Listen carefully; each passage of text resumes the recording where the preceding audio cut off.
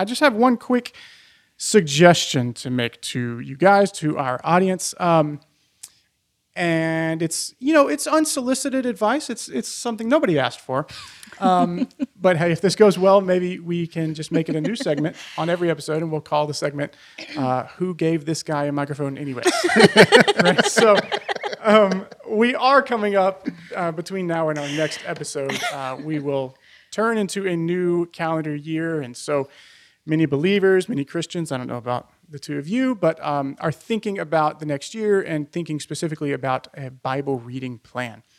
And I've been thinking about this for a while, and, now there's a microphone in front of me, so someone gets to listen to me think about it out loud. A lot of people, I've done it before, I've tried it before, I don't know about y'all, but, it is very, very common to try to embark on a read the Bible in a year plan. And let me say first, I think that's great. I think if you've done it and it's worked for you, or if you're about to try it and you're really excited about it, I think that's great. I'm not in any way trying to, put down that approach. But I did want to suggest an alternative.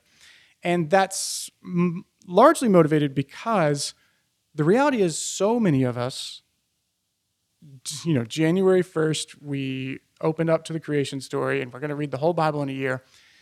And whether it's a couple weeks, a couple months later, so many of us have fallen off of the track. Would that be what we fall off of? Or a wagon? That's like an addiction. You didn't fall off on a wagon. Fall off of a wagon. Nonetheless, it's not working anymore. And so I want to, the reason I'm motivated to make this suggestion is because what often happens is, in order to read the whole Bible in 365 days, you have to read this amount every day. So if you get 1 day behind, you get 2 days behind, suddenly you've got like a big mountain of reading that you've got to do to catch up. And then what often happens is you're going to open your Bible out of a sense of guilt and shame and feeling like you're a bad Christian and all that.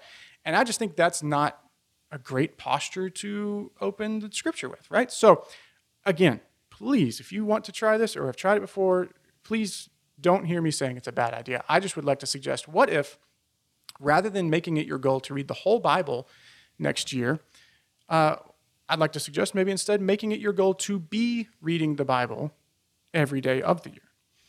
And now I'll try to resist going into all the stuff I've learned in the studies of habit science and all that, because there's only so much nerding out one can do in one episode. But what I would suggest is, whether it's Genesis, whether it's Matthew, whether it's Joshua, whatever you'd like to start in, it's a book of the Bible you've been wanting to read or you've loved before, read some on January the 1st, read as far as your brain goes, where you're able to be in that sort of mode of study, and then stop, and then the next day, pick up there and read again, or reread what you read today, but make it your goal, and I'll specifically take a strategy from James Clear, who wrote this #1 New York Times bestselling book called Atomic Habits.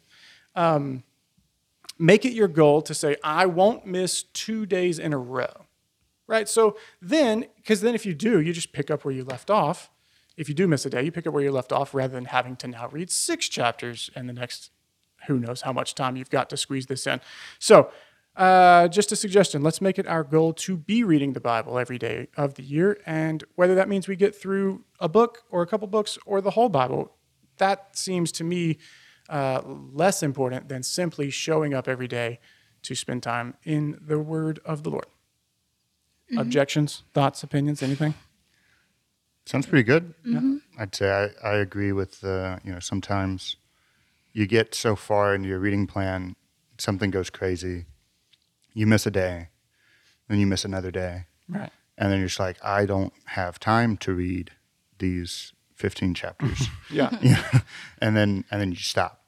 Or you get to that really boring part of Leviticus and you're like, I don't understand anything. Yeah. But And you've so got you to just read stop. 20 chapters of it because you've got to catch up. Yeah, it's tough. Mm-hmm. So again, I think it's great. If it works for you, if it's worked before, go for it. Just maybe a new approach to try. Yeah. I really like that. Just pick up where you left off. Yeah. Yeah, I think it would be such a huge thing in just Christian life if more of us were reading or exposing ourselves to larger swaths of scripture at a time, or not even like you got to sit and read for an hour, but just like, I'm just going to be reading Joshua for the next who knows how long. You know what I mean? Rather than I'm going to dip in and read Joshua 1 today, and then tomorrow I'll be in 1 Corinthians, and who knows where, we got this sort of like, I'll just open up and see where the Spirit leads me. Yeah. And that's, the Spirit can, and I'm sure does and has done that before, but it's maybe not the wisest strategy.